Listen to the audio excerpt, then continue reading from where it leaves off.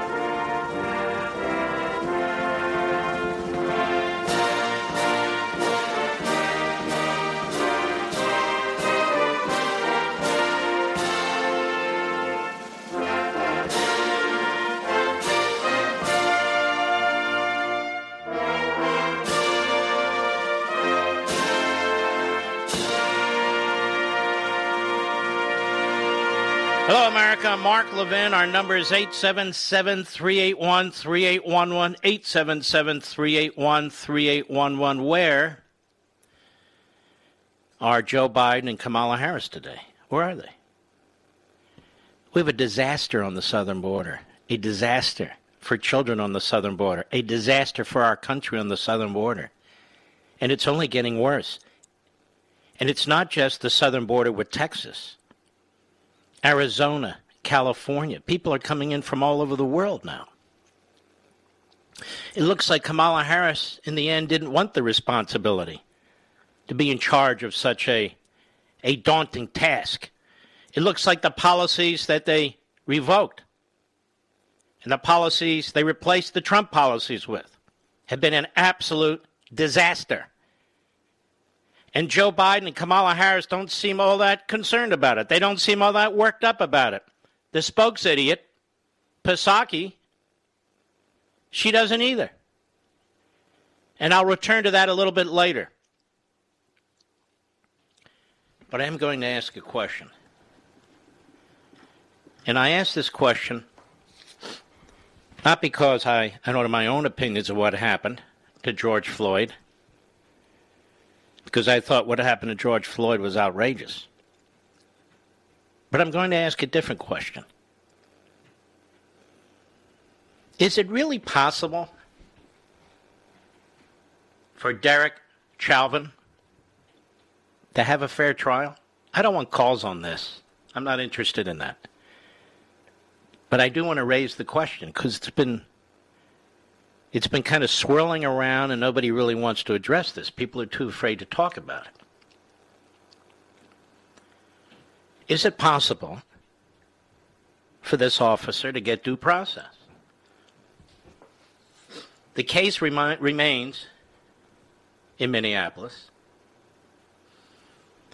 Even though jurors have said, the ones that have been chosen, that yes, they can be objective. Can they be objective?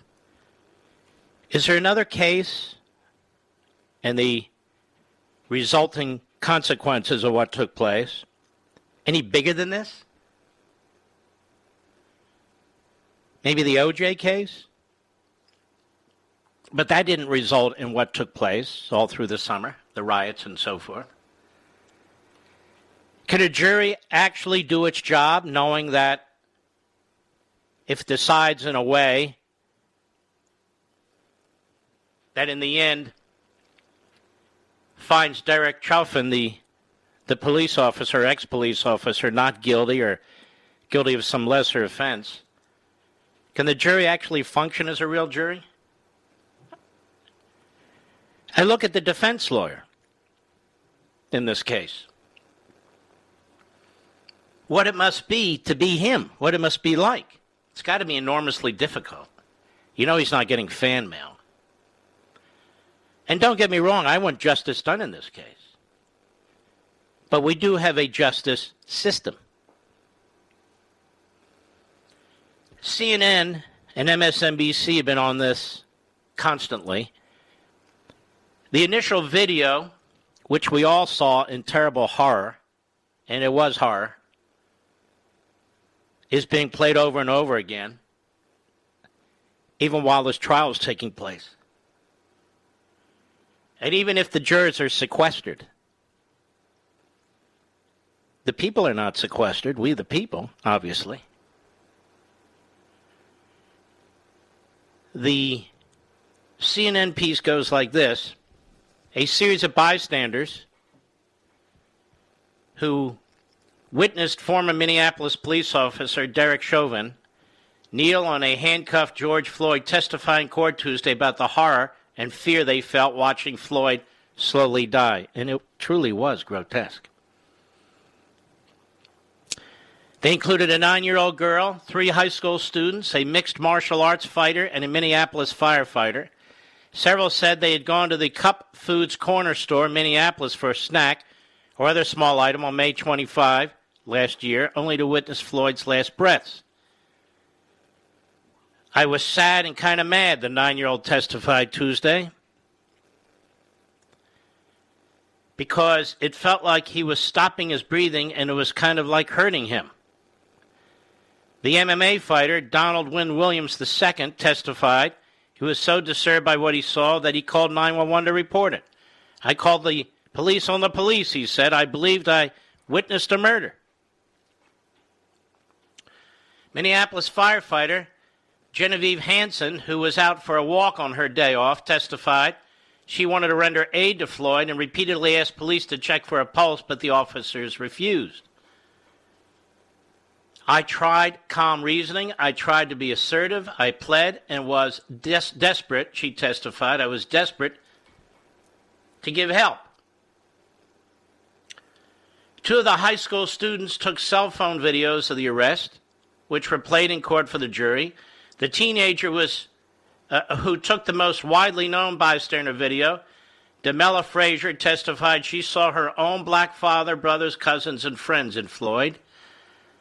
I look at that and I look at how that could have been one of them. Now, I will just say this. That may well be true. I have no question about it. But that kind of testimony, if anything, in my view, shouldn't even be in a courtroom. That's just not on point. You're trying to determine the truth and veracity of the allegations against, that is, the charges, against the defendant. It's been nights I've stayed up apologizing to George Floyd. She was apologizing to George. Hope this didn't cut off. She was identified in court only by her first name, but she's been internationally recognized for her decision to record and share the video. The 3rd high school student said she saw Officer Chauvin dig his knee into Floyd's neck. She said at one point Chauvin got out his mace and started shaking it at bystanders who called on officers to get off Floyd. I was scared of Chauvin, she said. The testimony in Chauvin's trial comes 10 months after Floyd's death launched a summer protest, unrest, societal reckoning, they write. The ex-officer, I should say more accurately, Chauvin, 45, has pleaded not guilty to charges of second-degree unintentional murder, third-degree murder, and second-degree manslaughter. In opening statements Monday, prosecuting attorney Jerry Blackwell said Chauvin used excessive and unreasonable force when he knelt on Floyd for 9 minutes and 29 seconds, a number that differs from the 8:46 timing that has become a symbol of police brutality. Chauvin's defense accepted the new timing as accurate. Blackwell offered jurors a clear and simple case against Chauvin, largely centered on video evidence. You can believe your eyes that it's a homicide, he said. You can believe your eyes. In response, Nelson argued that the case was more complicated than just that video. He said Chavin was following his police use of force training and argued Floyd's cause of death was a combination of drug use and pre-existing health issues.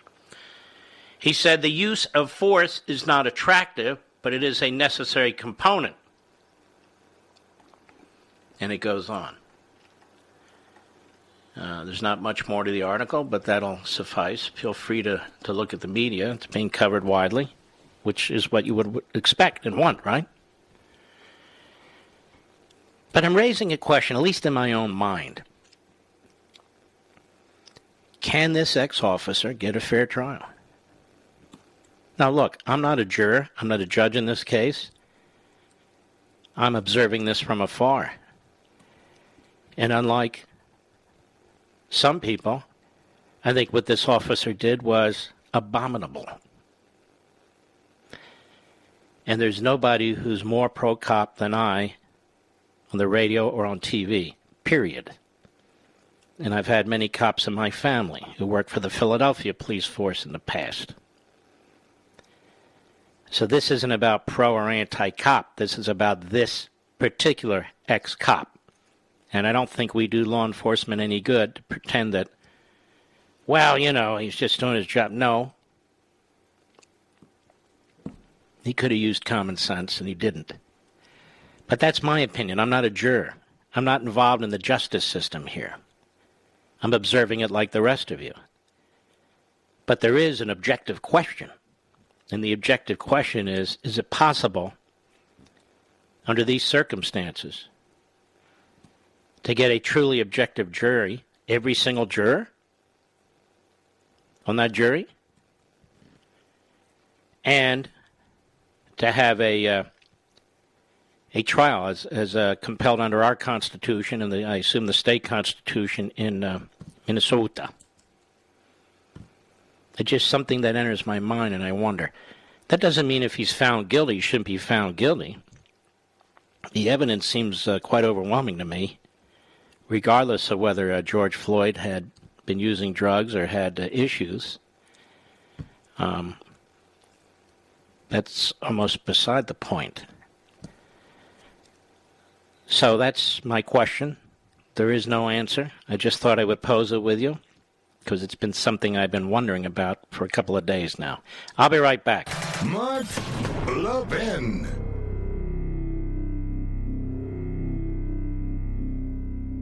Hillsdale College serves 4 purposes: learning, character, faith, and freedom. Education and faith thrive in freedom, and freedom requires an educated people of good character to preserve it. Hillsdale College has been providing the education needed to preserve free government for over 175 years. It continues these efforts today. Not only its 1,500 undergraduate and graduate students, but nationwide through its free online courses, its support of classical K-12 charter schools, and its other outreach efforts on behalf of liberty. Hillsdale's Articles of Association, dating way back to 1844, commit the college to preserving civil and religious liberty through the provision of sound learning. This learning includes the Constitution and the laws of nature and nature's God, as described in the Declaration of Independence. It includes America's great heritage of liberty that too often today is falsely derided or denied. Hillsdale's motto: pursuing truth and defending liberty, since 1844. It will continue to fight to live up to that motto, come what may. Learn more at levinforhillsdale.com,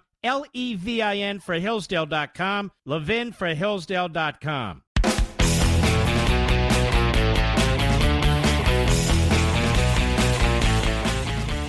I feel like we're living in some kind of a manufactured environment here. We have this disaster on the southern border that's going to affect this country for a generation. It's going to empower the Democrat Party further down the road, and that's what they want.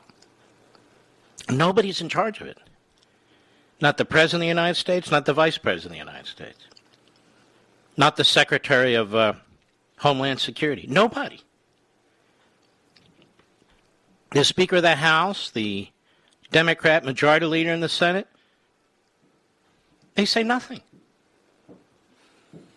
Not a word. They were upset, they said, with these cages that Trump left little kids in as he tore them from their parents. Of course, it was a lie. But if they were concerned about this, this is 1,000 times worse. And all the abuses and sexual stuff and all the rest of it that's going on down there from the coyotes, from the cartels and all the rest, it's as if it's not even happening. Really, the only serious coverage of this is occurring on the Fox News Channel and OAN and Newsmax and conservative talk radio. The other media outlets will touch on it, but they're not even passionate about it. They seem utterly unconcerned. It's the same thing when you look at the spending. They use these terms like infrastructure, where not you, but the general public is supposed to believe, all right, they want to fix fences and bridges and streets, and when this is a tiny fraction of what they plan to do. They want to institute massive parts of the Green New Deal. That's what they want to do. They have massive tax increases coming, and they want you to believe it won't affect you. Well, of course it's going to affect you. When capital gains taxes are increased massively, and that's what they're talking about at a level with income taxes, that affects your pension. Do you have an IRA? Do you have a 401k? Do you have some defined plan with some company? Well, guess what? You're going to get whacked. And companies, public companies, what do you think they do? They give out stock. They sell stock. Companies are made up of stock and bonds. And so if you're going to massively increase the corporate income tax, massively increase the capital gains tax, well, what do you think is going to happen to the private sector? And I'm not just talking about the big companies where the billionaires are liberals. I'm talking about mid-sized companies, even small companies. And what are you going to do about the entrepreneurs out there who want to start companies, but they know if they happen to make a certain amount and they want to, reinvest it in their own business and so forth, they're going to take a whack. They're going to get hit. More questions. What do you think is going to happen to this money? Don't you think it's going to go overseas where the investment climate is more attractive? That's what happens, and of course it will. All of you men and women that work at steel mills, all you men and women who work with your hands in the oil patch, all these places where you work on your hands, all you men and women who work on assembly lines, whatever you're producing, automobiles and so forth, when your companies take a capital gains hit or when they take an income tax hit, it clearly affects you and what they're capable of doing. They're going to eventually shrink the economy. And this taxation has literally nothing to do with their spending. We couldn't tax enough to keep up with the spending that's going on here. It's not possible. It's simply not possible. So this is more gratuitous Marxism, class warfare, redistribution of wealth, punish the successful, and on and on and on. To what end? To what end? And where's Joe Biden? He's not available to discuss any of this. Where's the vice president? She's cackling all the way to God knows where. She's not available. Nobody's responsible for anything. You can't hold their feet to the fire. He keeps going home to Wilmington, Delaware. Why? Well, I have my own thoughts on that. But you understand. We have an utterly unaccountable government right now. We don't have access to our senators and state representatives. They're plowing through the rules like there's no tomorrow as well. I'll be right back.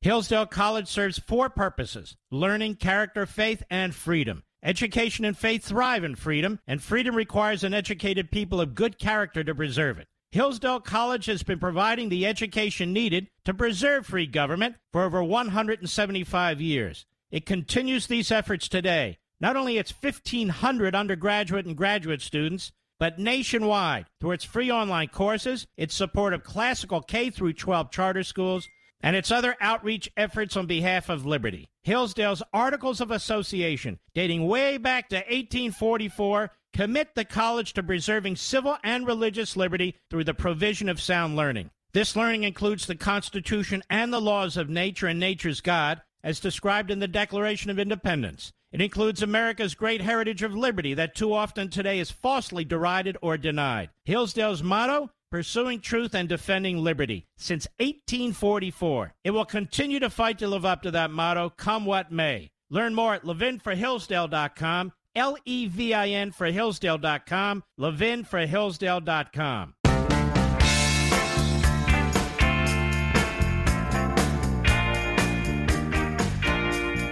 This is Radio Free America on the Mark Levin Show. Call now, 877-381-3811.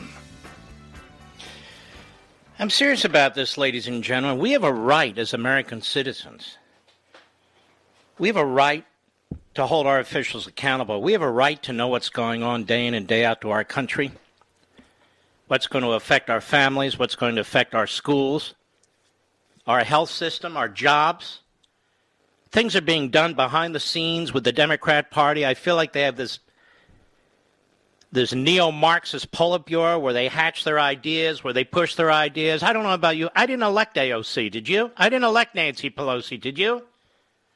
I sure as hell didn't vote for Joe Biden, did you? Well, there's 50 Republicans in the United States Senate. It's split down the middle. Only 10 majority of Democrats in the House of Representatives. What about all of us? Do we get a say in what's going on in this government? Do we get a say in what's going on in this country? Apparently not. You're going to rely on the media. You better forget that too. They're as corrupt as hell. They helped insert Joe Biden into the Oval Office, and they won't tolerate anybody who objects. Period. But this is supposed to be a republic, a representative republic, and I don't feel very represented. Do you? It's not like the Democrats swept in and have a 55, 58, 60 vote number in the Senate, and they took another 30 seats in the House. No, they lost ground in the House, and they didn't win many of the seats they were expected to win, quote unquote, in the Senate. They did very poorly, which is why so many questions were raised about Biden. But they certainly don't have a mandate to do what they're doing. None whatsoever. And Joe Biden didn't even run on this mandate. He tried to conceal it, even though they put out that document, and I was waving it on Fox and waving it on Levin TV and reading from it day in and day out behind this microphone. But my reach is only as far as it can go. I'm well aware of that. And you have this propaganda trying to counter the facts that you hear day in and day out on MSNBC and CNN and the rest of the media, the New York Times, the Washington Post. Unrelenting propaganda and deceit and demagoguery.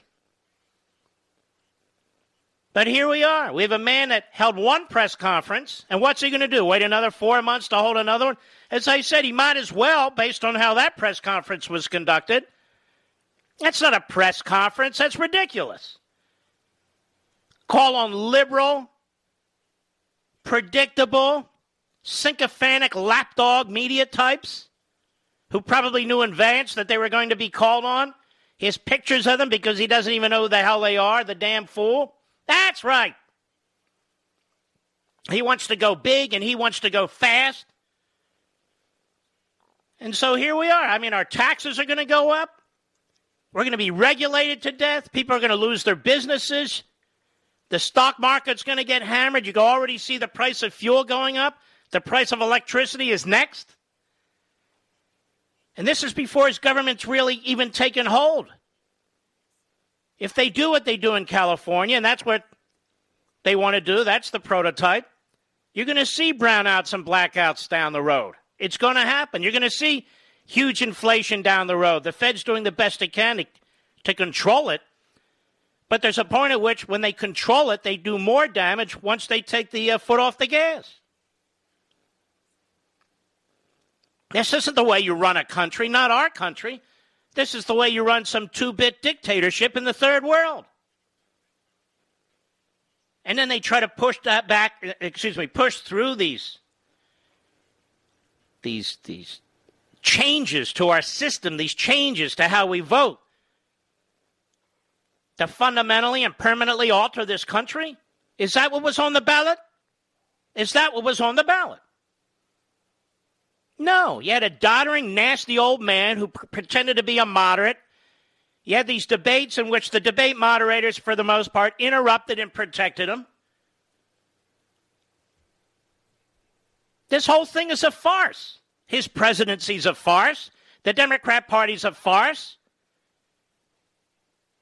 Fronting for this tyrannical agenda that they have, and that's as obvious as it is. It's tyrannical. You have a socialist president in Mexico who prefers Trump to Biden because he knows Trump is a man of his word. He knows Trump wants to secure his border. Mexico wants to secure its southern border, too. It doesn't want Hondurans and Guatemalans and everybody else coming to Mexico. All this talk about Latinos and Hispanics, they have different ancestries, different backgrounds. They come from different countries.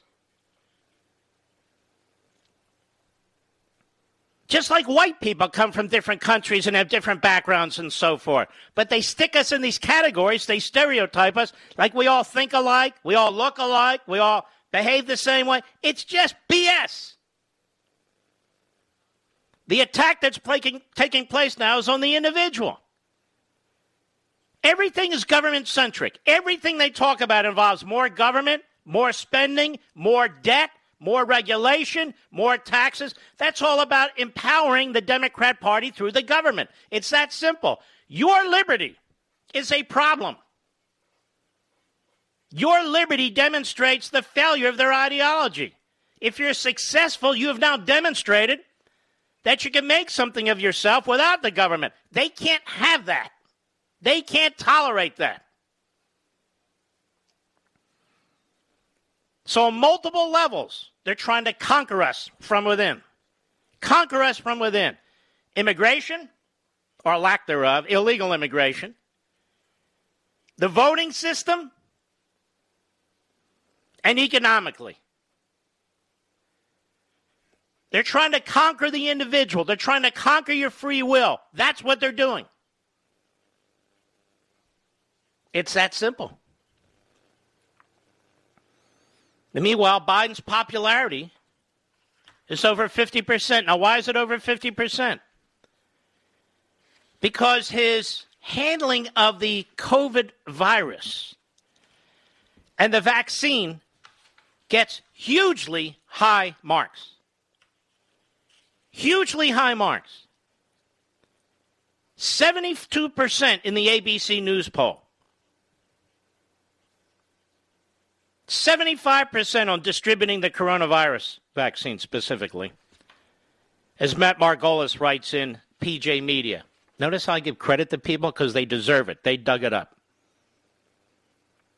Biden has a whopping 75% approval for COVID vaccine distribution. And he's been lying about it, claiming the Trump administration haven't given them a vaccine distribution plan and saying they had to start from scratch. The lying, the propaganda, the repetition by the corrupt media has an effect. The truth is submerged in the lies.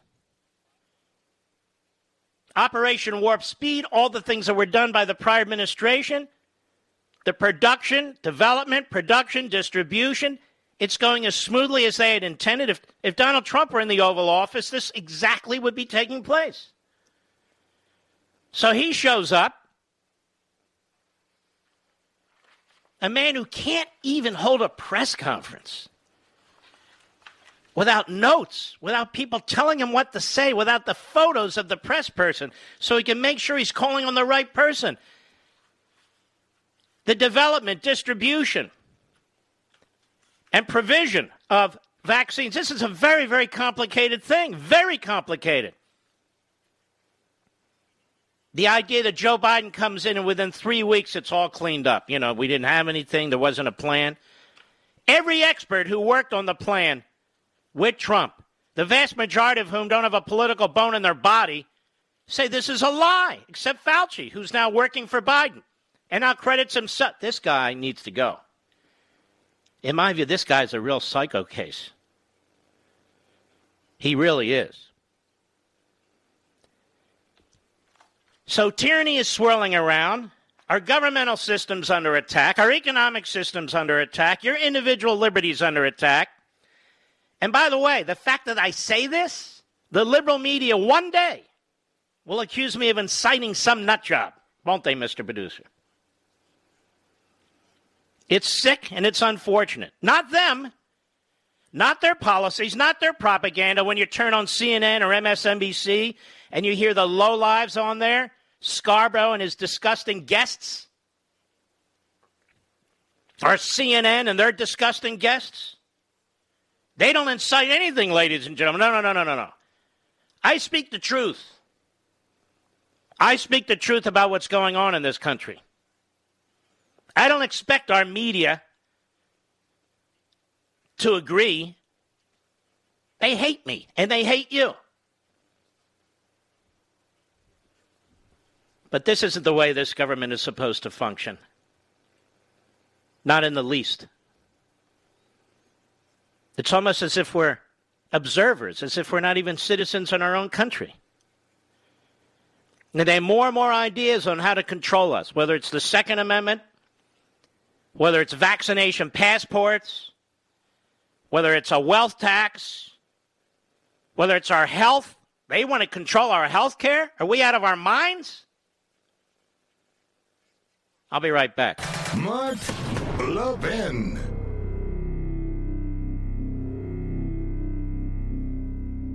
Hillsdale College serves four purposes: learning, character, faith, and freedom. Education and faith thrive in freedom, and freedom requires an educated people of good character to preserve it. Hillsdale College has been providing the education needed to preserve free government for over 175 years. It continues these efforts today. Not only its 1,500 undergraduate and graduate students, but nationwide through its free online courses, its support of classical K through 12 charter schools, and its other outreach efforts on behalf of liberty. Hillsdale's Articles of Association, dating way back to 1844, commit the college to preserving civil and religious liberty through the provision of sound learning. This learning includes the Constitution and the laws of nature and nature's God, as described in the Declaration of Independence. It includes America's great heritage of liberty that too often today is falsely derided or denied. Hillsdale's motto: pursuing truth and defending liberty, since 1844. It will continue to fight to live up to that motto, come what may. Learn more at levinforhillsdale.com,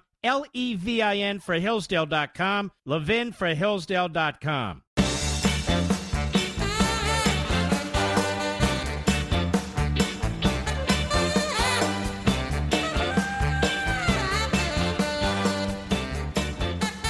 Twice as many children are in Border Patrol custody under Biden than Trump during the peak of 2019. Now, Biden lied about that last week. He said we're at 29% or something to that effect. Trump is at 31%. He's a liar. He can't help it. He's always been a liar. So Anna Garatelli of the Washington Examiner, reporting from McAllen, Texas, the number of migrant children being held in Border Patrol facilities is more than double the record that was set in June 2019. As of Sunday, 5,762 unaccompanied minors were being detained inside cells at Border Patrol facilities near the Mexican border, the U.S.-Mexican border. Now, this is just Border Patrol facilities. We're talking about upwards of 15,000 now in a period of a couple of weeks. In comparison, 2,600 children were documented in custody at the height of the 2019 border crisis, according to federal data exclusively obtained Monday evening by the Washington Examiner. The figures underscore the magnitude of the situation on the border, which President Biden and Democrats have refused to recognize as a crisis. The word's gone out throughout the White House, to Democrats on Capitol Hill, to their surrogates, and to the media not to use the word crisis. So they're not. The number of children in Border Patrol facilities is also far higher than the number of children separated from their parents under President Trump's zero-tolerance initiative that mandated children be taken from their parents so that the adults could be prosecuted. That's not exactly correct, but we'll go on. In other words, Biden is presiding over more unaccompanied children in government custody than when Trump intentionally separated migrant children from their families. President Trump separated migrant children from adults in order to determine if these adults were actually part of their family. That is a fact. I have talked to him about this. We've talked to Stephen Miller about this. Why there's some confusion about this, I will never know. And here's the other thing. We know that what Biden's doing is worse than any president has done. Period. Any president. No president has tolerated this kind of illegality, not even Obama. We don't need to compare him to Trump. We don't need to compare him to anybody. How about he stand up like a man and confront serious journalists, not the frauds that were asking him questions last week? And what next? We have to beg him for another phony news conference 2 months from now? This is what I'm saying. We, the American people, we don't have to tolerate this. What the hell is this? And then we have to read about infrastructure plans and infrastructure bills and Green New Deal snuck in with the infrastructure, and they're going to use they're going to abuse and violate, really, a budget rule in order to push it through so the Republicans have no say. Massive tax increases, but don't worry, ladies and gentlemen, none of that will affect you. How much you want to bet it will all affect you in one way or another? No, you don't understand, Mark. Sock it to the rich. Sock it to the rich. If the stock market takes a hit, you're socking it to a lot of people who have pensions. You're socking it to a lot of businesses that hire people. This is what the Democrats do. Remember, the Democrats don't get stronger and stronger. Their party doesn't get stronger and stronger. The more liberty you have, or the more freedom we have, or the freer our economy is, the Democrats are about government, and that's how they rule. That's how they rule. And I want you to think about something. It seems simple and obvious, but it isn't. Once I say it, it will. You're getting a look at what the Democrats and their ideologues will do to you and to us if they ever do have unchecked power for the next 100 years, a century, which is what they're seeking right now in the first 100 days of the Biden administration.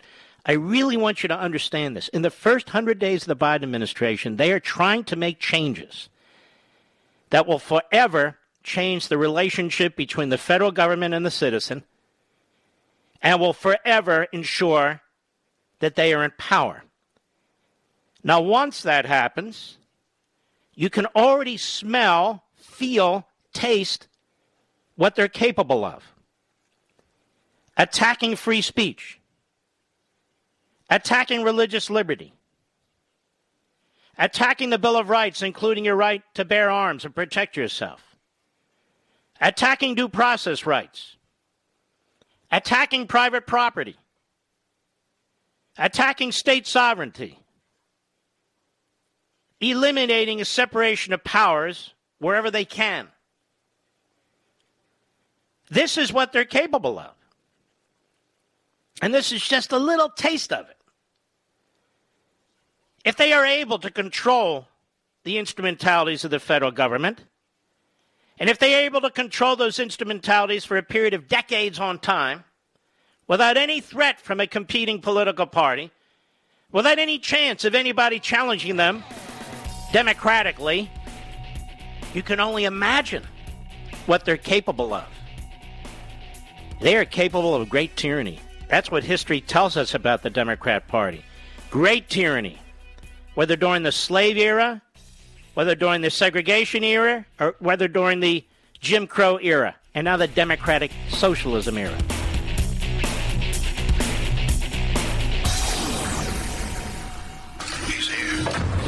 He's here.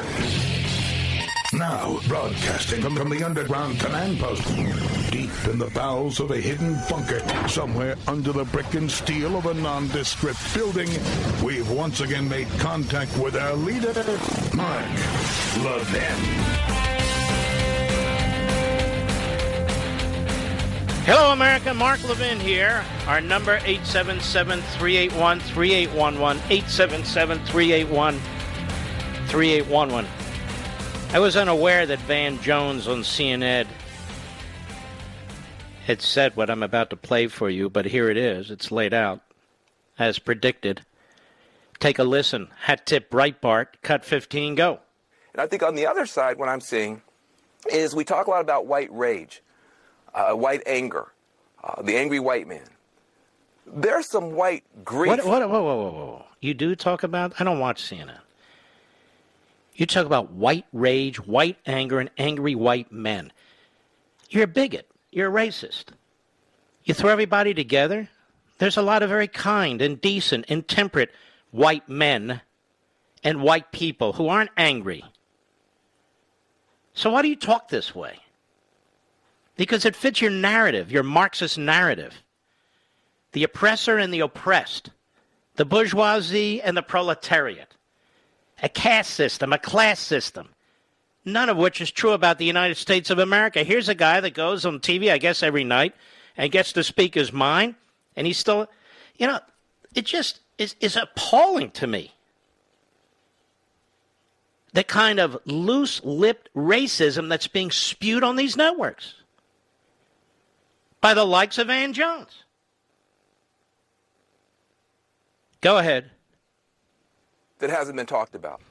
This country is changing in ways that a bunch of white folks did not sign up for, didn't expect, and don't know what to do with. And so a lot of this rage is unprocessed grief that we need to be able to talk about. No. Does he have some kind of a mental health degree, psychology, psychiatry, and even if he does?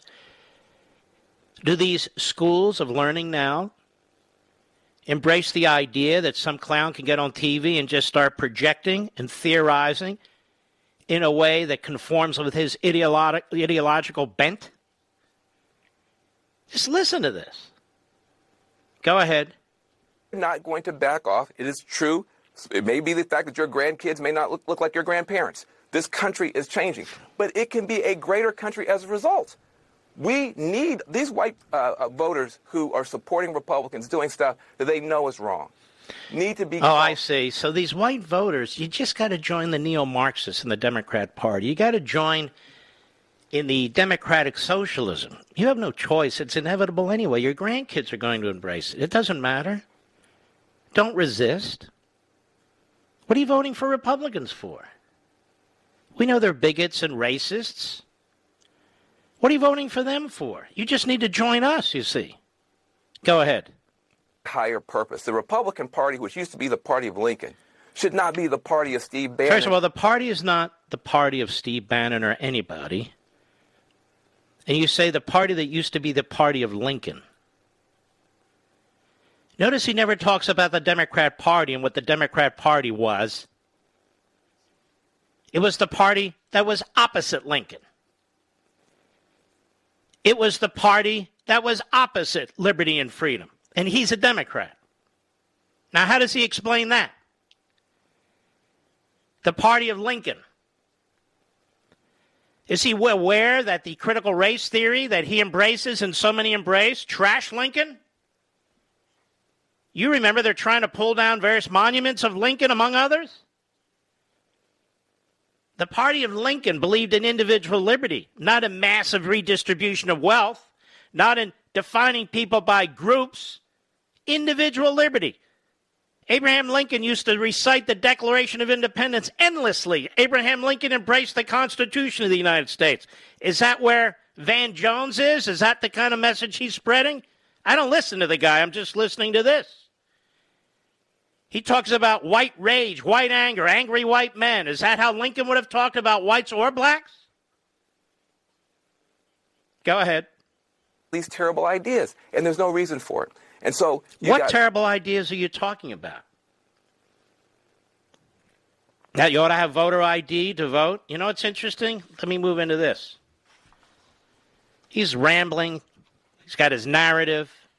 Remember, he was crying when Joe Biden was elected. It's a hack, pretty much. Over at the Daily Wire, if voter ID laws are so racist, Mr. Jones, why do 70% of black people support them? By the left's own standard, the vast majority of black people in America are now white supremacists, writes Cabot Phillips at the Daily Wire. This month, as Republicans in Georgia passed sweeping voter ID laws aimed at bolstering election integrity, Democrats resorted to their favorite tactic when confronted with a policy they don't like, crying white supremacy. Now, in this case, prominent figures on the left united to push forth a particularly disgusting narrative that voter ID requirements are tantamount to Jim Crow laws. Sort of the thing that Van Jones is saying here. Used to be the party of Lincoln. Despite the ahistorical nature of these claims and the fact that there are still millions of black Americans who actually live under these racist Democrat Party mandates in the segregation-era South, everyone from Stacey Abrams to Joe Biden to Elizabeth Warren lined up to fight what they called the new Jim Crow. And Biden, in his first press conference as president, even went as far as saying Georgia's new voter ID law makes Jim Crow like Jim Eagle, whatever that means. So what was the reaction from black Americans, the very people supposedly doomed to suffer oppression under this new era of codified so-called racism? Far from fear or anger. According to a new Rasmussen poll, the reaction was support, overwhelming support. Nearly 70% of black people living in America support laws that require prospective voters to provide an ID, such as a driver's license, before being allowed to cast their ballot. Turns out that the vast majority of black people in America, the very individuals Joe Biden assures us are victims of racism under voter ID laws, well, support those laws. See, Van Jones is speaking as a leftist, as a neo-Marxist, in my humble opinion. And so there we go. That's the kind of talk we get from him. And then we have Jen Psaki at the White House. The propaganda stays on and on and on. They have no respect for votes, for their Democrat base, none whatsoever. Maybe they shouldn't. I don't know. Cut 16, go. Well, during his press conference last week, the president was very stern and expressive when it came to expressing his opinion about the so-called voter suppression laws in Georgia and elsewhere. But what tangible action will the president take to turn that tide, particularly when you're talking about a federal bill facing an uphaul? See, that's not a question a real reporter would ask. That's a question a hack asks. A real reporter lists some of the things that are in the Georgia bill, and then list some of the things that are in H.R. 1S1, and ask Psaki to explain the overwrought, in fact, the unconscionable propaganda used by the president and her, Van Jones, and others. But they don't do that. They want to know what the president's going to do to advance the ball on this left-wing agenda. What's he going to do, and when's he going to do it? So they're lobbying. Go ahead.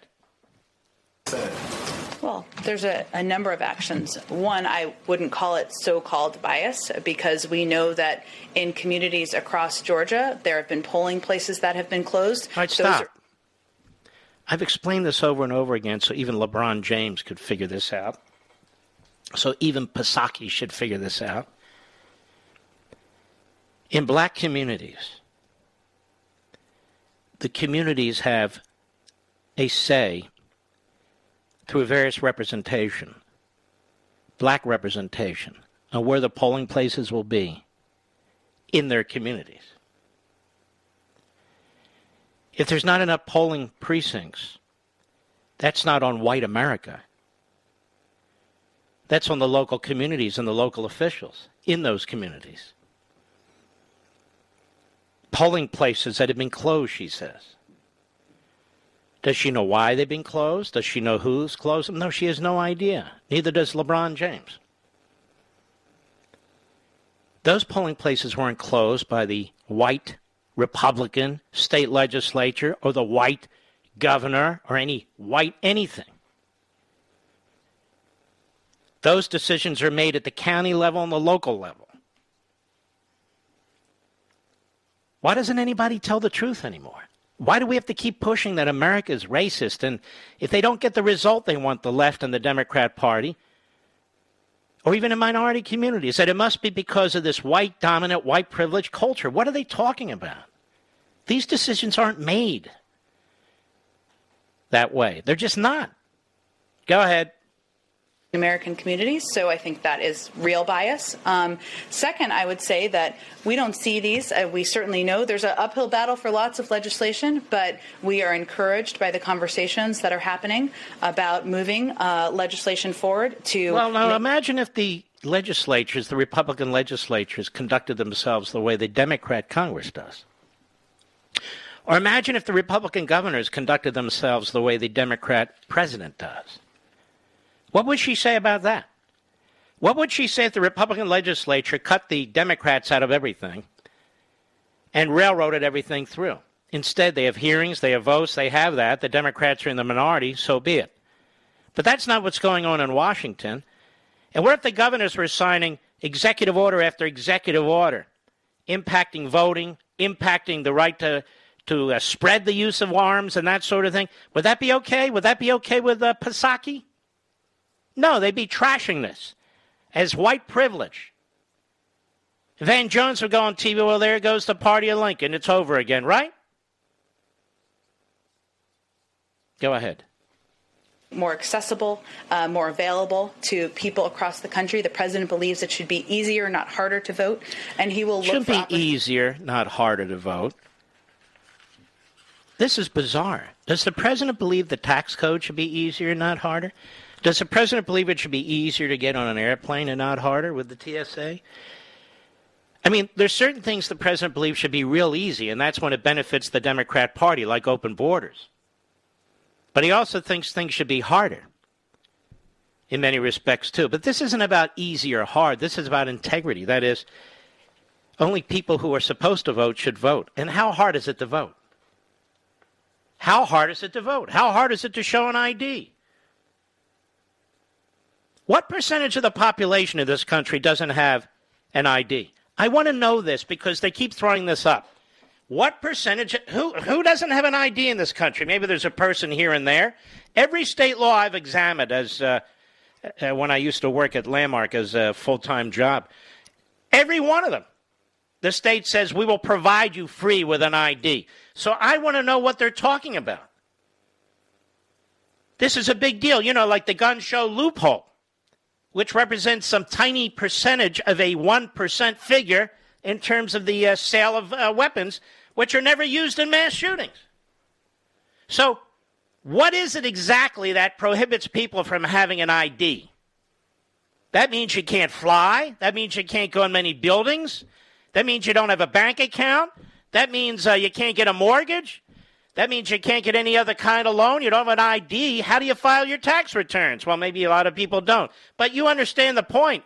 An ID. You go to a grocery store. You want a six-pack of beer. They ask 90-year-old women for their ID, just so they're not discriminating, against anybody. So they show them their ID. You go around this society without an ID. So it's not racist when it's demanded by the federal government to enter any federal building, including the White House.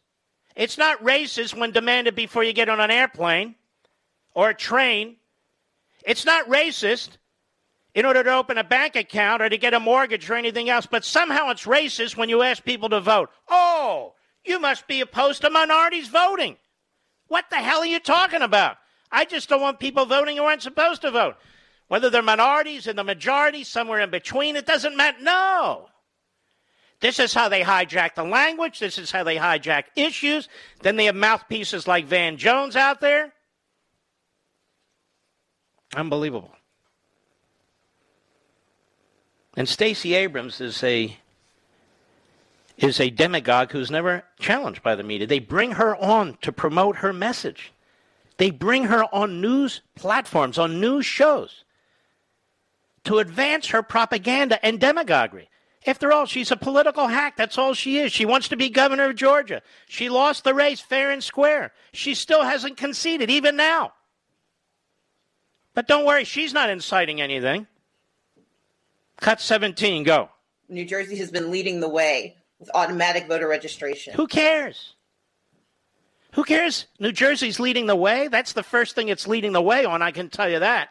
They tax the hell out of their people. They regulate the hell out of their people. The government sucks in New Jersey. They kill God knows how many senior citizens. Same thing as Cuomo, that idiot governor. New Jersey's leading the way. Is everybody moving to New Jersey, or are they moving out of New Jersey? Automatic voter registration. It's a one-party state, New Jersey, for all intents and purposes. Sure, every now and then they burp up at Chris Christie or at Tom Kaine, these rhinos. Utterly useless. But it's effectively a one-party state. So, of course, they have automatic voter registration. Let me ask you this. Should we allow 16 and 17-year-olds to register to vote? That's an H.R. 1. That's an S1. That would be a nice question from a reporter to Psaki, but no, you don't get that. Go ahead. Having the foresight and the humility to understand that redemption for those who've come out of our prisons and jails must include a reintroduction into... No, it mustn't. And that's number one. Number two, if that's what your state chooses to do, that's perfectly fine. If that's your opinion, that's up to you. But you wouldn't be doing this if the vast majority of these individuals were voting Republican. You need to think of it that way. It wouldn't even be on her radar.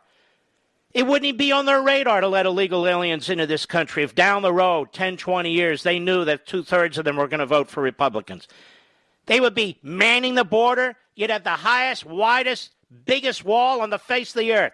Bigger than the wall of China. That's what the Democrats would do if all these people pouring over the border would one day be Republicans.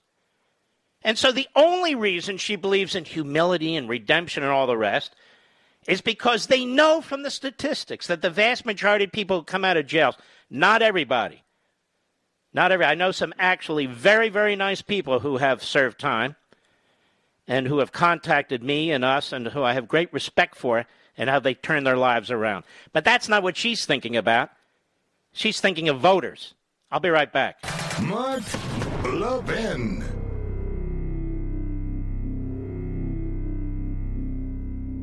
Over 2,000 of you, my listeners, made the switch from overpriced wireless carriers to Pure Talk over the past few months. We want the rest of you to join us and to see what we're talking about. If you're with AT&T and Verizon or T-Mobile, your family could save over $800 a year just by switching to Pure Talk. You get great coverage, you can keep your phone and your number, and you'll save a fortune. Pure Talk is the top-rated wireless company by Consumer Affairs with the absolute best consumer service team based right here in America. Does that sound good? Well, it gets better. Right now, get unlimited talk, text, and 6 gigs of data, just $30 a month. And if you go over on data, they don't charge you for it. They don't care. Go to puretalkusa.com and enter promo code Levin Podcast. Again, puretalkusa.com, promo code Levin, Levin Podcast. And when you do, you'll save 50% off your first month. That's puretalkusa.com, promo code Levin Podcast. Pure Talk USA, simply smarter wireless.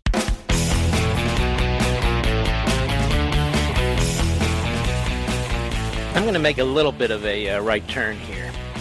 And after the bottom of the hour, I'm going to demonstrate to you how remarkable Operation Warp Speed was and is, and the leadership of President Trump. And it really is an absolute sin and injustice that the result of this brilliant work that was done in the prior administration is credited to the current administration, which is a screw up from beginning to end. It really is a terrible misjustice. That said, I want to explain to you what normally happens to get something approved. I think you're going to find this rather fascinating, upsetting but fascinating. I'll be right back.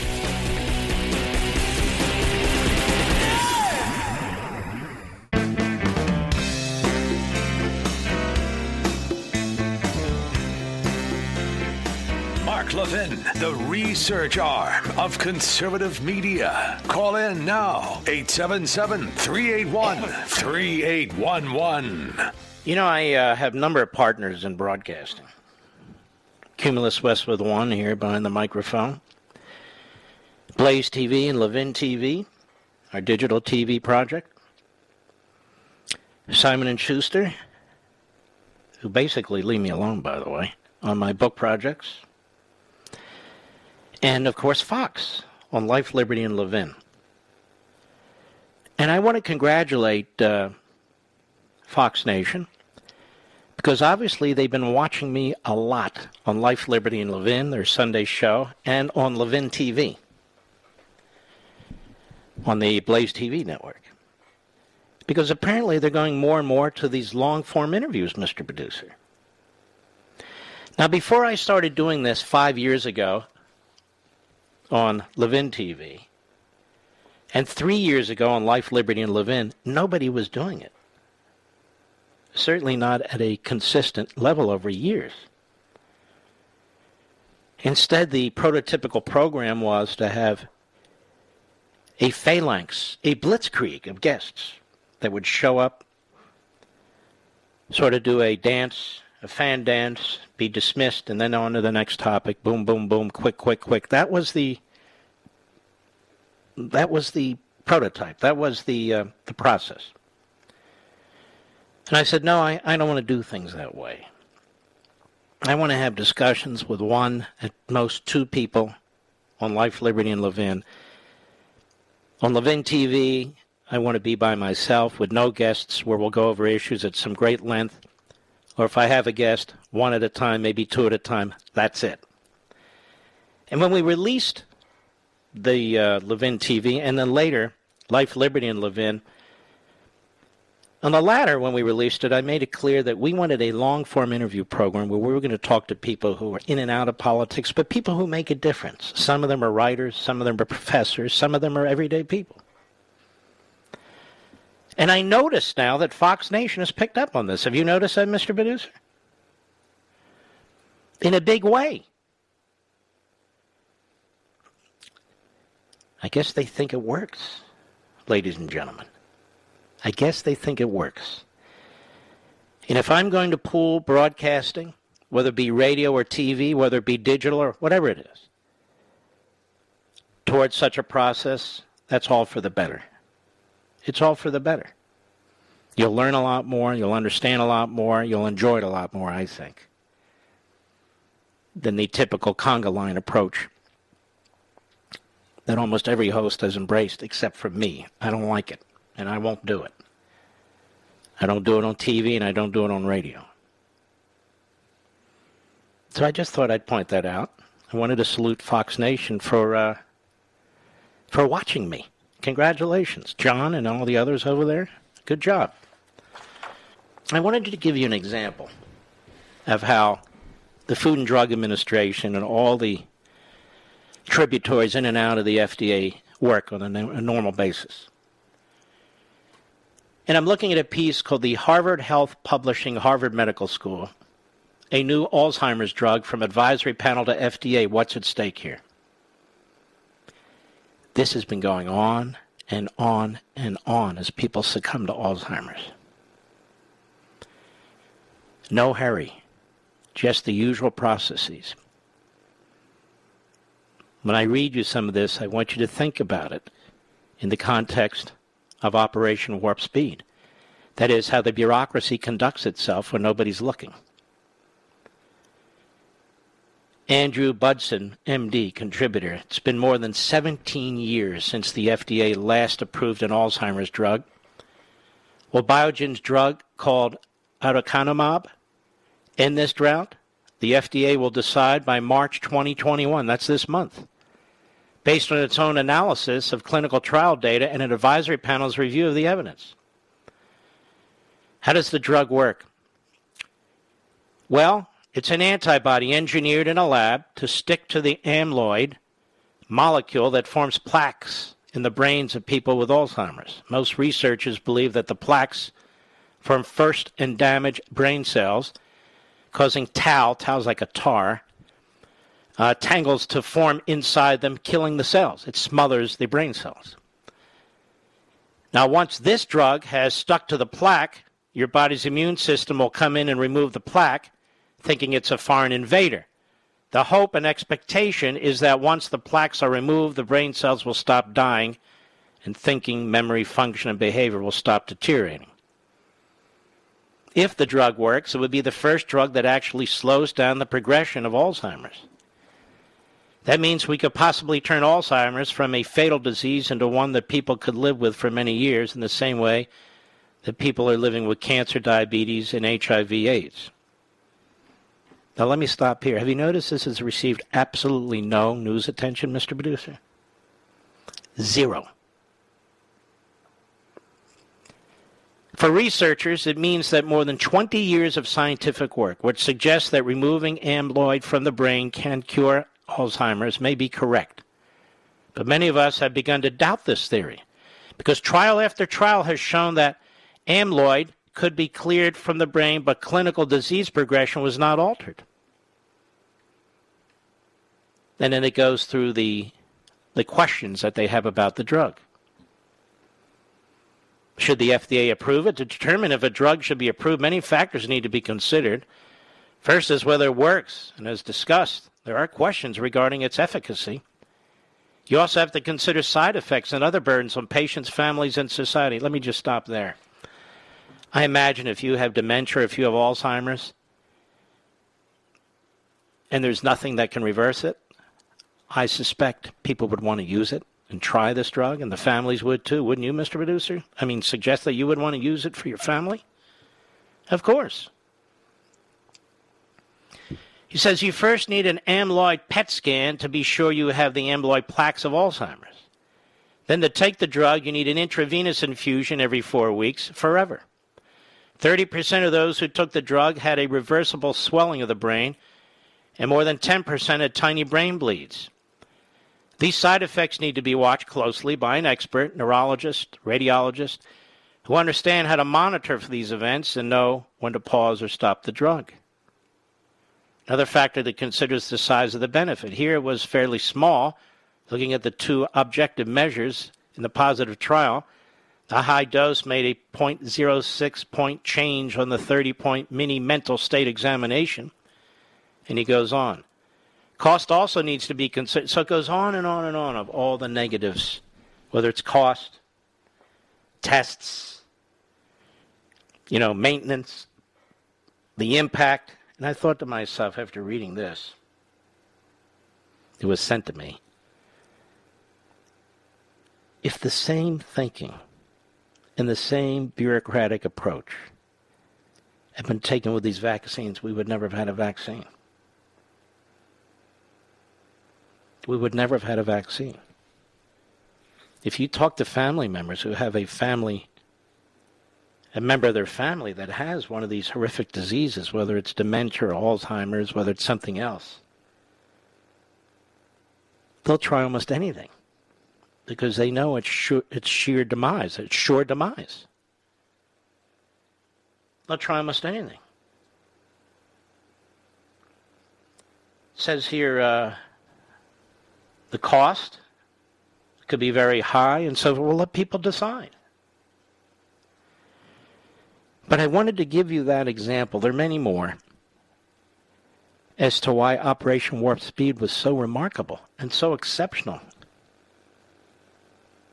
and why Dr. Fauci and Dr. Jill Biden and patient Joe Biden never thought it could be pulled off.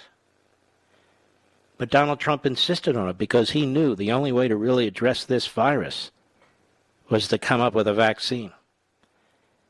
And he put the money where his mouth was. Billions and billions. It had never been done this way before. It's never been done this way before. A president has never paid for potential vaccines in advance, subsidized and to help capitalize these pharmaceutical companies, not only put in orders, but already started to develop the distribution system. All these things were done. It's like sending man to the moon, ladies and gentlemen. That's why it's important that the right people be recognized for what they did so we can learn from this, rather than the demagogues who step in and say, look what I've done, when they've done nothing. It just happens on their watch. Very, very important to understand how remarkable this achievement actually was and how it came to be. I'll be right back. Mark Levin.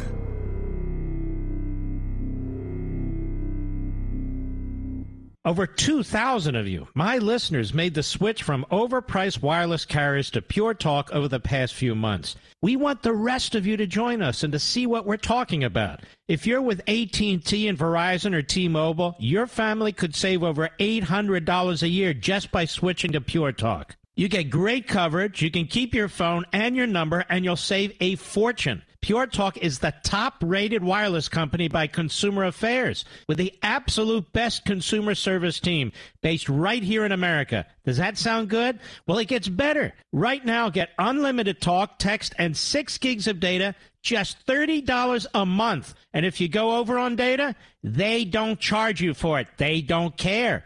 Go to puretalkusa.com and enter promo code Levin Podcast. Again, puretalkusa.com, promo code Levin, Levin Podcast. And when you do, you'll save 50% off your first month. That's puretalkusa.com, promo code Levin Podcast. Pure Talk USA, simply smarter wireless.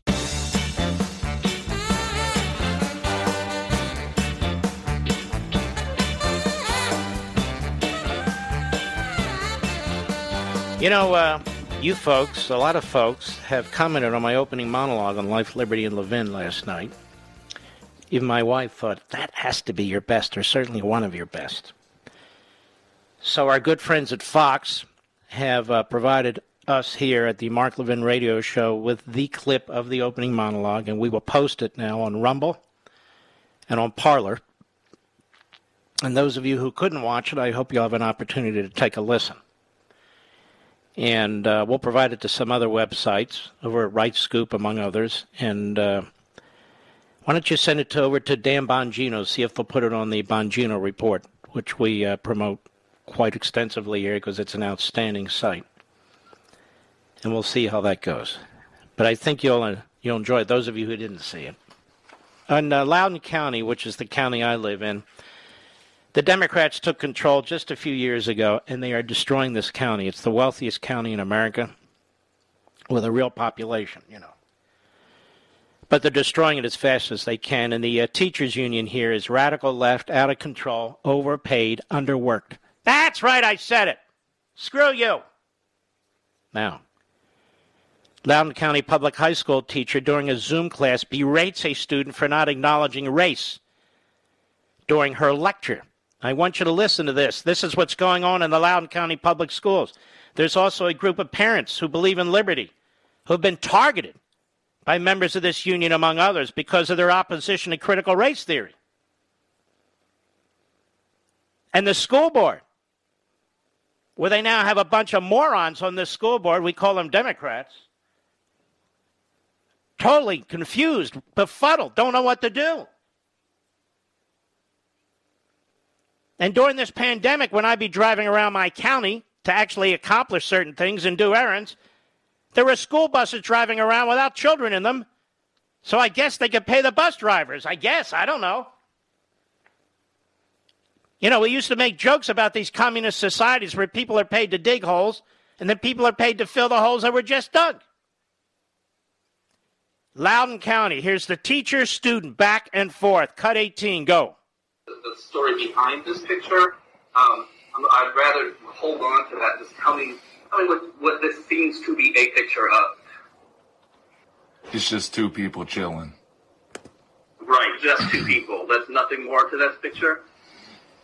Nah, not really. Just two people chilling. I don't believe that you believe that. I don't believe that you look at this as just two people. I don't think truly it is just two people, though, is it not? Yeah, but I think you're being intentionally coy about what this is a picture of. What would I be being coy about? It's two people standing back to back in a picture. Yeah, and that's all you see is two people. I'm confused on what you would like me to speak on in that sense. I don't think you are. I don't know why you do this. I'm not trying to call you out, but you come out off of mute to talk about what this is a picture of, and you act as if there's nothing noticeable about this apart from the fact that they're two people. Well, I'm confused. Are you trying to get me to say that there are two different races in this picture? Yes, Is that I am what asking you want you me to to say say? Well, at the end of the day, wouldn't that just be feeding into the problem of looking at race instead of just acknowledging them as two normal people? No, it's not, because you can't not look at you can't look at the people and not acknowledge that there are racial differences, right? But if we're going for, let's say if we're looking for equality within all this, then why would we need to point out things such as that? Because those differences are real things. See, this student, is this student a white student or African American? Do we know, Mr. Producer? Far smarter than his teacher. You see, and you listen to this and you're furious. I don't care what your race is, right? He's looking at this and he's seeing two people. That's the way he wants to see the world, colorblind, Martin Luther King. That's his message and so forth, right? No, wrong. No, you've got to acknowledge somebody's race and their color now. And he doesn't want to do that. He knows what their race is. He knows what the color is. He's not a fool. But he wants to treat human beings as human beings. And the teacher, the school system is saying, no, you must acknowledge and look at race. We've come full circle, ladies and gentlemen. We now have racism being taught in our public schools. I'll be back.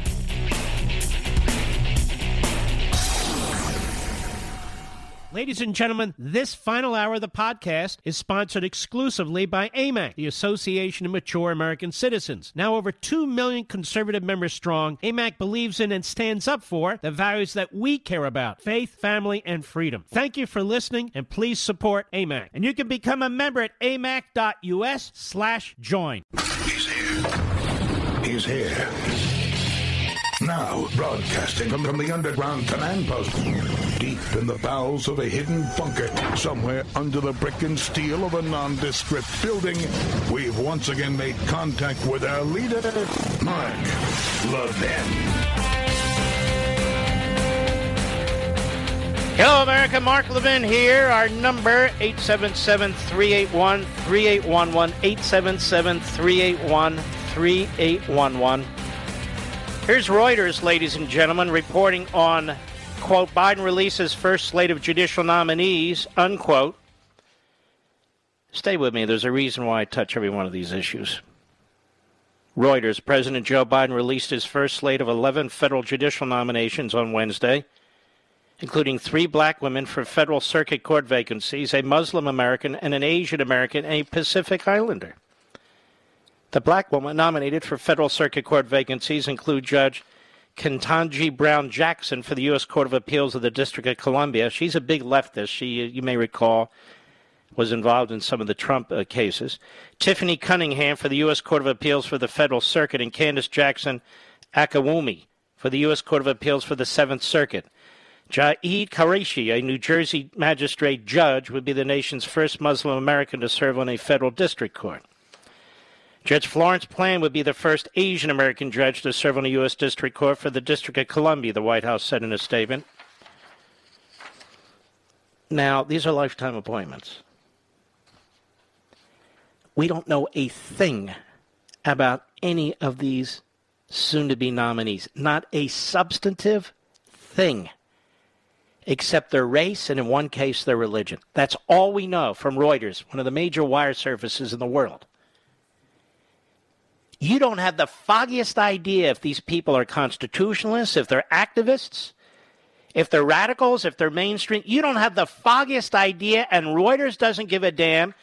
They just want you to know the race, and in one case, the religion of the nominees. And there's way too damn much of this going on. Now, when a Republican nominates individuals who happen to be black or what have you, they want to know all about them so they can destroy them. Ask Clarence Thomas. Ask a whole host of nominees that were presented by George W. Bush and by President Trump. Didn't matter what their race was. It didn't matter what religion they held. All that mattered was, are they with us or with them? But Reuters doesn't tell us anything about these would-be nominees. Not a thing other than their race and, in one case, their religion. Because the left gets a pass. You get a pass. It's just easier to be a leftist than it is to be a conservative or a constitutionalist or even a Republican. And I'm looking at this, what kind of reporting is this? They're regurgitating what the White House put out. And so what you know tonight is that Joe Biden nominated 11 federal judicial potential individuals, 3 black women, 1 Muslim American, an Asian American, and a Pacific Islander. There it is. It's over. That's the whole story right there. You don't know a damn thing about anybody. Doesn't matter. Doesn't matter. Like the teacher was scolding the student, and that student was very cool. Cool as a cucumber. And he didn't like being pushed around by that teacher. And so all you need to know, according to the media and your government, is now the racial makeup of the nominees, which is something that is so repulsive, goes so against the whole notion of the civil rights movement. No, now we want you to know race. Now we need you to identify race. Now we need to know who the oppressors are and who the oppressed are, who the privileged are and the underprivileged are. Now we need to mete out benefits and punishment based on race. What? Wow. It just depends on who's meting out the punishment. That's all. That's all. Now, there was an insurrection that took place a day ago, an insurrection. And unless you have to watch this stuff like I do, you're unaware of it. An armed insurrection. Antifa armed rioters descended on Oregon State Capitol in Salem. There was an armed insurrection against the government of Oregon. The state capitol came under attack. Are you aware of this? Now, nobody had arms on January 6th. I'm certainly not defending what took place. Not now, not then, not ever. That said, nobody had arms. Here's an armed insurrection. Antifa is armed. Salem police arrested at least 3 people and urged others to stay away from Oregon State Capitol building Sunday evening as violence linked to Antifa-aligned protesters broke out. The, quote, heavily armed, unquote, crowd had grown to as many as 200 people, Fox 12 Portland reported. The chaos unfolded as a planned right-wing protest, that is anything that's not left-wing, and Antifa counter-protests were scheduled in Salem for the same day. Police received reports of vehicles driving past the Capitol being struck with balloons filled with paint, as well as green lasers being pointed at the drivers. This didn't happen on January 6th, I don't believe. Video shared by independent journalist Andy No showed that one vehicle had its window smashed out while another protester was nearly run over by a truck. No said the protesters were Antifa, noting that they brought their flag as well as weapons and riot gear. Here's an insurrection in America. Not a word. An insurrection. An attack on a state capitol building. A liberal state, by the way. Police issued an audible warning to protesters that they're participating in an unpermitted event and blocking Court Street. They should have had all kinds of loudspeakers saying, Dr. Fauci says wear 2 masks and 6 feet apart. Quote, exit the road and obey the laws, they said. Failure to do so may result in arrest. Stay on the sidewalks and exit the roadway. Oregon State Police and the Salem Police Department's crowd management teams moved protesters away from the scene. Police declared the protest an unlawful assembly and formed a line in front of the Capitol. One person arrested by police allegedly had pulled out a gun. Do you know nobody who's been arrested related to January 6th pulled out a gun? Because none of them had a gun. Due to activities expected at Oregon Capitol today, be aware there may be pedestrian congestion in the area and so forth. The risk of violence has increased as the opposing protesters are expected to arrive in large numbers.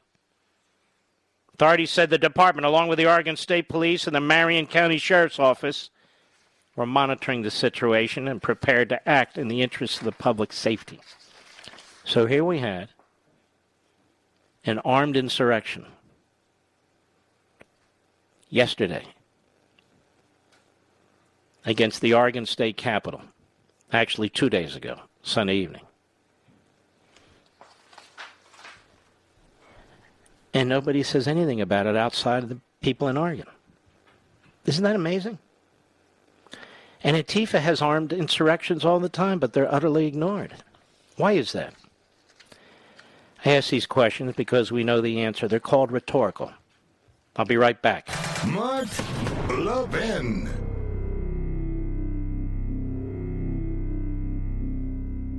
AMAC, the Association of Mature American Citizens, is one of the fastest-growing organizations in America, now over 2 million conservative members strong, and I'm one of them. AMAC believes in and stands up for the values that we constitutional conservatives care about. More than talk, AMAC fights. A full-time presence in Washington, AMAC pushes back against reckless spending, disasters like Medicare for All, and the expanding reach of the federal government. And beyond advocacy, joining AMAC gives you access to a wealth of benefits and discounts, including special member-only rates on car insurance, travel discounts, cell phone plans, and a hell of a lot more. And if that's not enough, you'll get AMAC's bi-monthly magazine, full of insightful articles on issues that matter to most of us, we conservatives. As I said, I'm an AMAC member, and you should be too. Join today at amac.us. That's AMAC.us.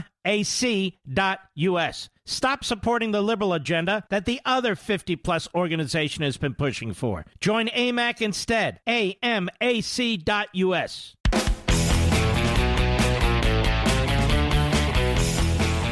All right, so I did this monologue last night on Life, Liberty, and Levin, and I don't write them in it. It was Sunday night, sorry, and I don't write them in advance. I don't have notes. I just speak from my mind and my soul and my heart to you. And it went on 13 minutes, so we're going to play part of it now and then part of it after the bottom of the hour. I hope you'll take a listen. Here we go. I have some books here, not for show. I've been doing an enormous amount of research and reading as I prepare for my own writing. And I need to tell you about what's going on with your country. Rather than in some surface-level, superficial way, I want us to dive a little bit deeper tonight because it's very, very serious. First thing I want to do is remind you, Thomas Paine, December 23, 1776, he wrote a pamphlet called The Crisis. It was so powerful that George Washington read it to the troops because the morale was very low and we were losing the Revolutionary War. And it opens with, "These are the times that try men's souls. The summer soldier and the sunshine patriot will, in this crisis, shrink from the service of their country. But he that stands by it now deserves the love and thanks of man and woman. Tyranny, like hell, is not easily conquered. Yet we have this consolation with us, that the harder the conflict, the more glorious the triumph. What we obtain too cheap, we esteem cheaply. It is dearness only that gives us everything its value. Heaven knows how to put a proper price upon its goods, and it would be strange indeed if so celestial an article as freedom should not be highly rated." We don't talk much about freedom, let alone individual freedom and property rights and unalienable rights anymore. We don't really hear much reference by these politicians in the White House and in Congress about the Declaration of Independence, our founding document, because many of them reject it.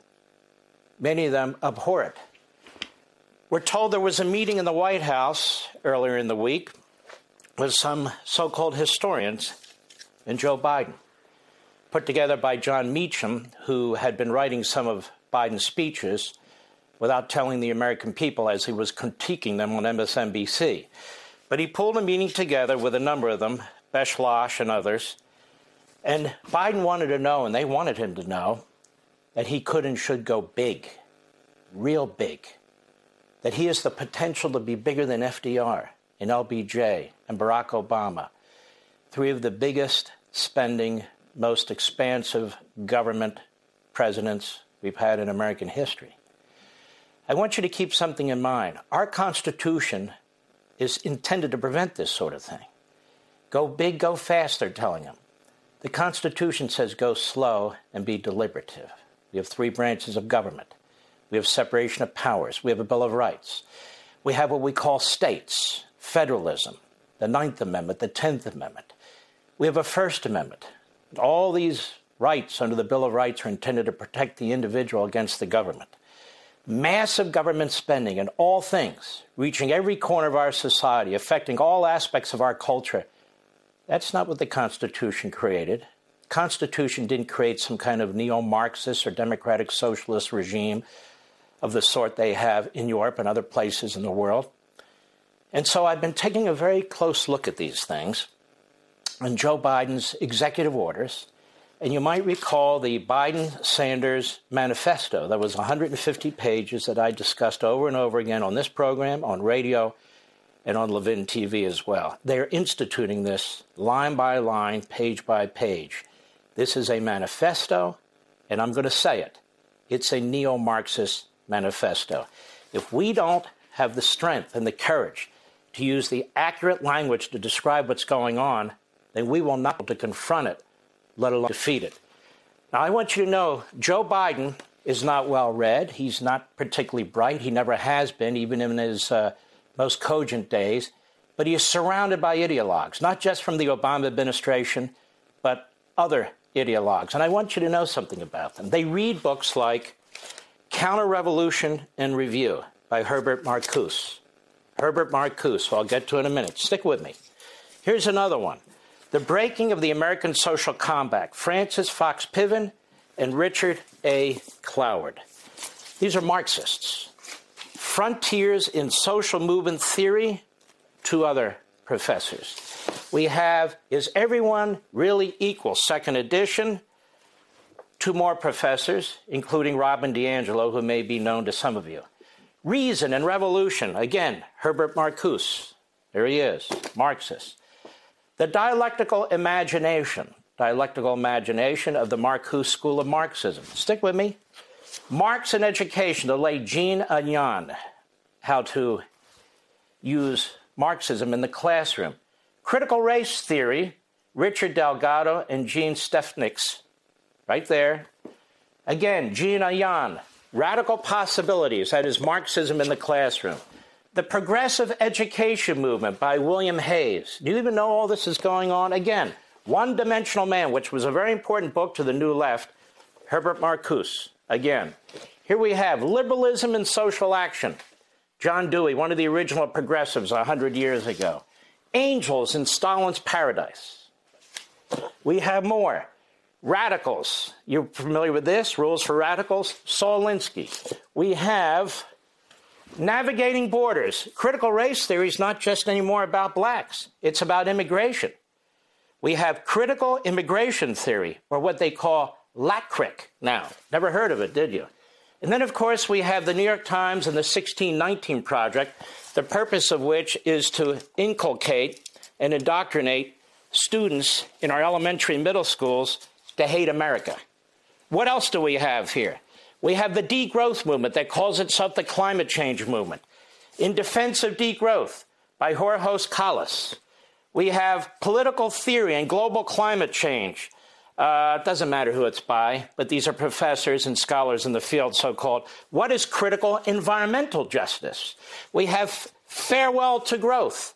I want you to know all these books are relevant to the people who surround Joe Biden, to Bernie Sanders, to AOC. These are professors, these are so-called scholars, both in America and overseas, that are affecting your lives. Now, that's the first half, actually, most of it. We'll play the rest of it after the bottom of the hour. And I thought it was important for the Fox audience, of which many of you are included, to hear this. And these books I'm presenting on the program then and now, it's just the tip of the iceberg. I want you to think about something.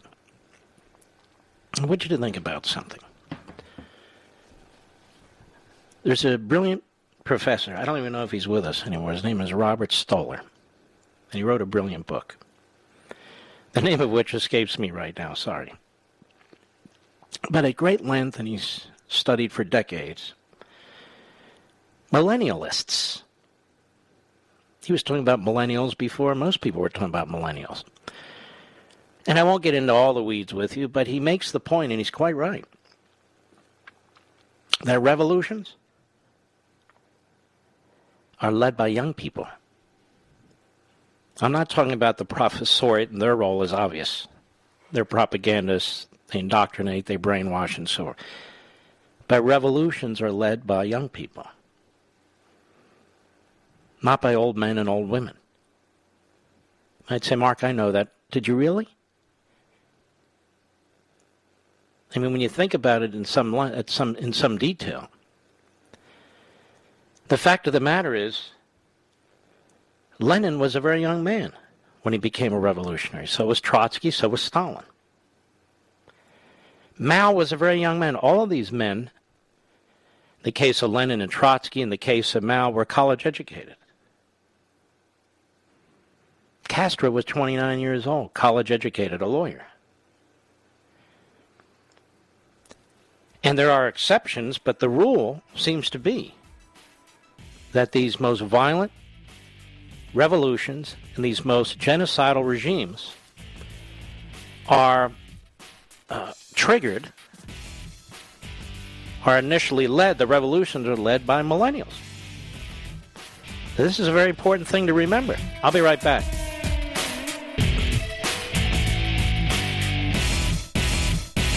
AMAC, the Association of Mature American Citizens, is one of the fastest growing organizations in America. Now over 2 million conservative members strong, and I'm one of them. AMAC believes in and stands up for the values that we constitutional conservatives care about. More than talk, AMAC fights. A full-time presence in Washington, AMAC pushes back against reckless spending, disasters like Medicare for All, and the expanding reach of the federal government. And beyond advocacy, joining AMAC gives you access to a wealth of benefits and discounts, including special member-only rates on car insurance, travel discounts, cell phone plans, and a hell of a lot more. And if that's not enough, you'll get AMAC's bi-monthly magazine, full of insightful articles on issues that matter to most of us, we conservatives. As I said, I'm an AMAC member, and you should be too. Join today at amac.us. That's AMAC.us. Stop supporting the liberal agenda that the other 50-plus organization has been pushing for. Join AMAC instead. AMAC.us.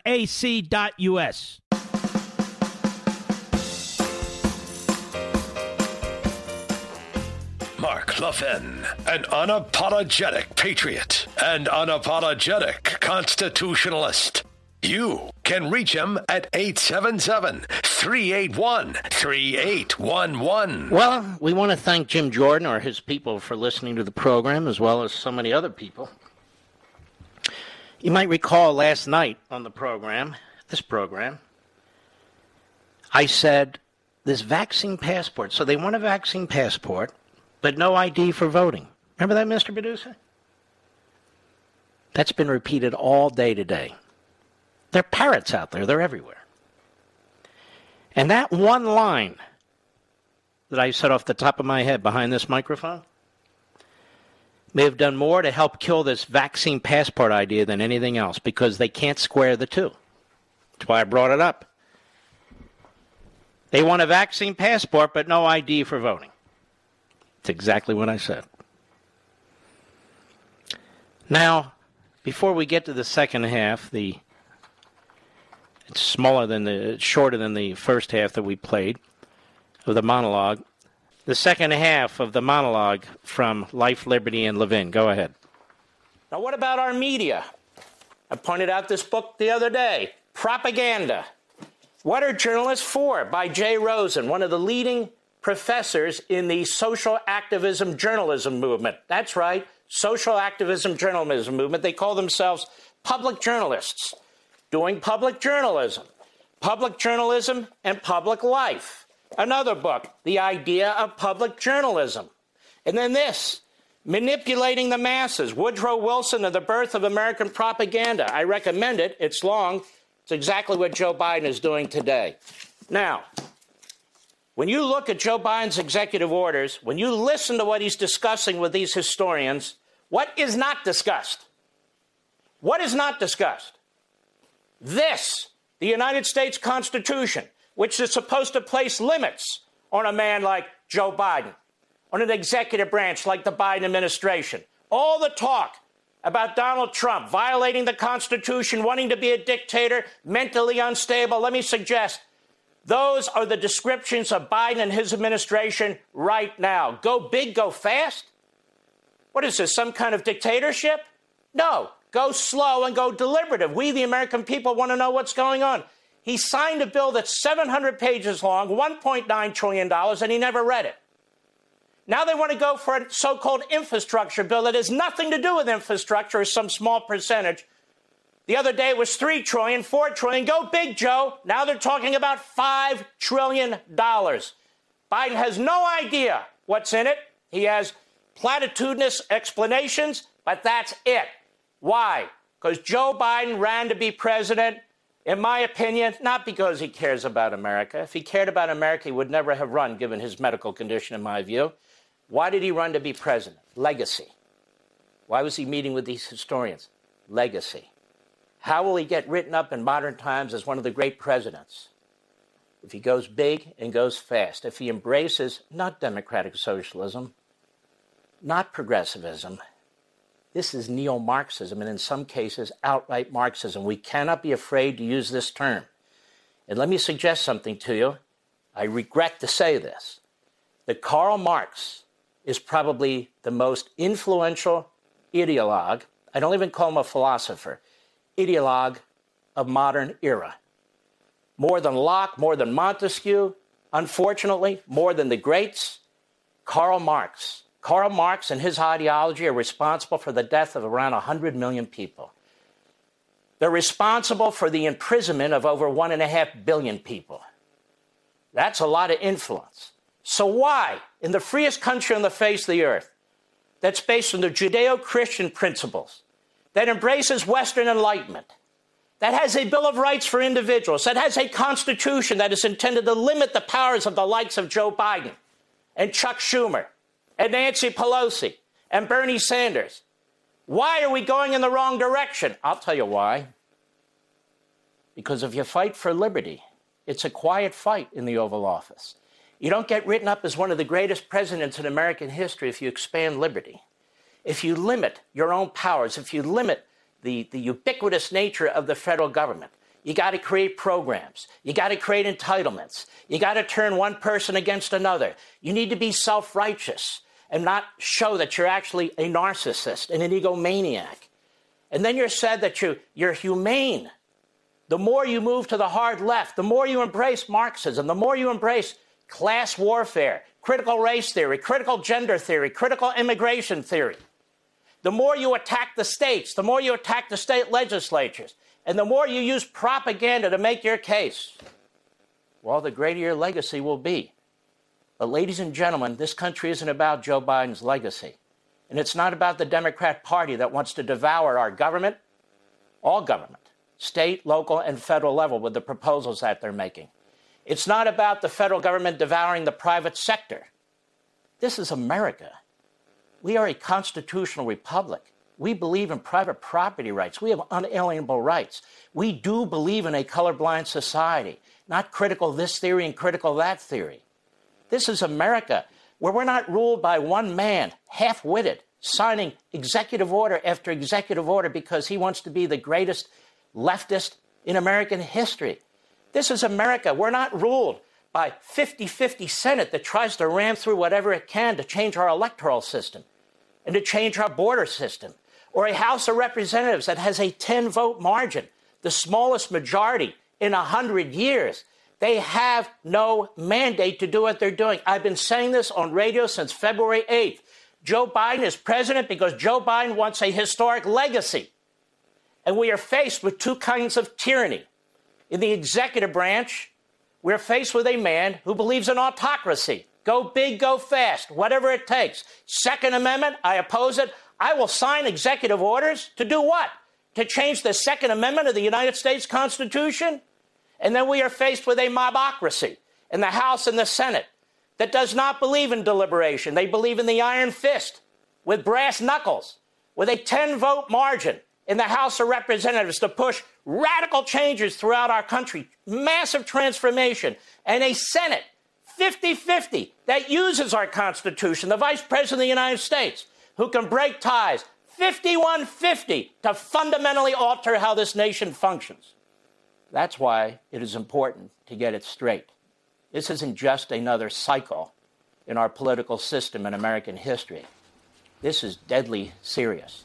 If you're going to trash the Constitution, if you are going to breach the firewalls in the Constitution, if you're going to go big and fast, not for liberty, not for the principles of the Constitution and the Declaration, but for the opposite, in a neo-Marxist direction, well, if that's not an insurrection, then what the hell is it? Well, there you go, ladies and gentlemen. We're also posting it at request on, where are we posting it, Rich? Parler, Rumble, and the Mark Levin Show website, again, because people have been requesting it. We'll send it over to a few other sites and see if they'll post it as well, so it's available to you. I'll be right back. Mark Levin.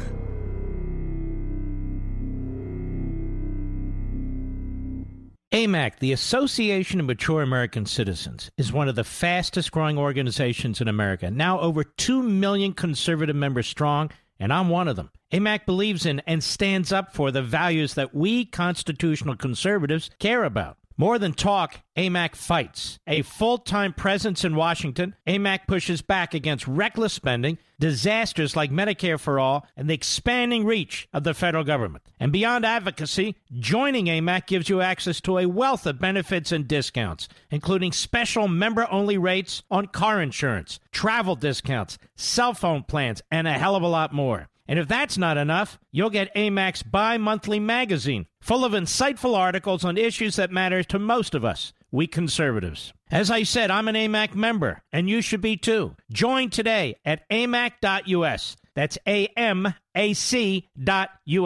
Stop supporting the liberal agenda that the other 50-plus organization has been pushing for. Join AMAC instead. AMAC.us.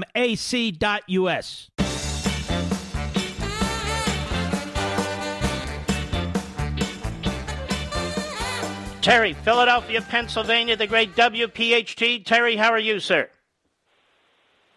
Mark, I'm fine. Thank you for taking my call. You bet. I talked to Richie Rich, your call screen. He's a great guy. Yes, he is. There's a thing going around now in the police departments where when they're on the job, if they got sued for criminal... Yeah, they had a level of immunity from lawsuits. On the civil side. Right. They lost. What do you mean? Those guys are going to be bailing out of New York City. Oh, I know. I'm glad you brought this up, Terry, and this is going to spread. I hate to tell you folks in Philadelphia, because the Philadelphia Police Department, like the NYPD, is very close to my heart. They want these damn slip-and-fall lawyers to bring lawsuits at the drop of a hat against cops. And cops are going to be exposed if they don't have insurance. Their families are going to be exposed. There are backdoor ways going on here, Terry, to defund the police, and this is what they're doing. They're making it impossible for a cop to do their job. They're making it impossible for a cop to even know what to do anymore. And now somebody who puts on that uniform doesn't make a hell of a lot of money, puts their life on the line every single day, and they have families too. Now, it doesn't even have to be a situation where you actually break the law or you actually do something that harms somebody else. It could be that somebody perceives it that way or accuses you of that, and then they hire one of these damn slip-and-fall personal lawyers and sue you. This DeCamio has a suicidal mission for the city of New York. What kind of a person is going to be attracted to doing this work anymore? And it's work, and it's hard work. Thank you for reminding us, Terry. Thank you for your call. It's disgusting what the hell's going on in this country. It really is.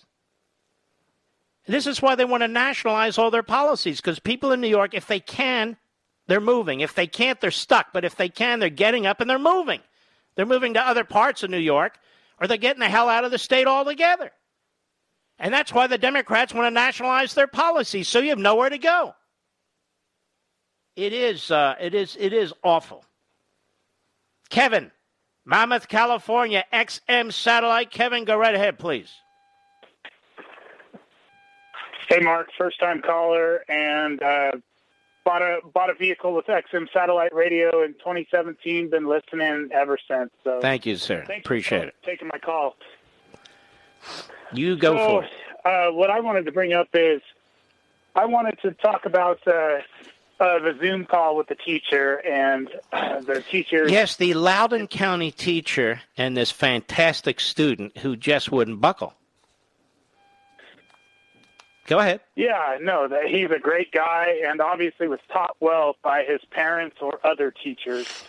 So I have a coworker that his son, who is in a kindergarten class, was asked to draw pictures of their family. Unfortunately, he's divorced, so all of his pictures had either his mother and the son or the father and the son, and one of the kids asked him, why isn't everyone together? And the father, my coworker, was a little bit upset to hear this. And my mother has taught kindergarten for 40 years, and I thought, is this a normal thing? Is this a good thing? Should this be going on? I brought it up to my mother, and she said, you know what? That's completely normal, and normally the kids don't have any idea that that's a problem at all. All right, let me say this. We have a minute left in the show. I get your point. No, it's not right, and that's not what teachers should be doing. They shouldn't be asking children to draw pictures of their family. They shouldn't be asking children about sex. They shouldn't be asking children about race. They shouldn't be asking children, what do you see in this picture? It's hard enough for them to teach actual substance based on test results and so forth. Our kids are not learning. Stick to the learning. Stick to the subject matter. Stay the hell away from the family, faith, race, and all the rest. You're not qualified to do it. Not in the least. And I'm sick of paying for salaries, pensions, and medical coverage for people who are left-wing kooks. Not all teachers, but you know who I mean. See you tomorrow. God bless each and every one of you.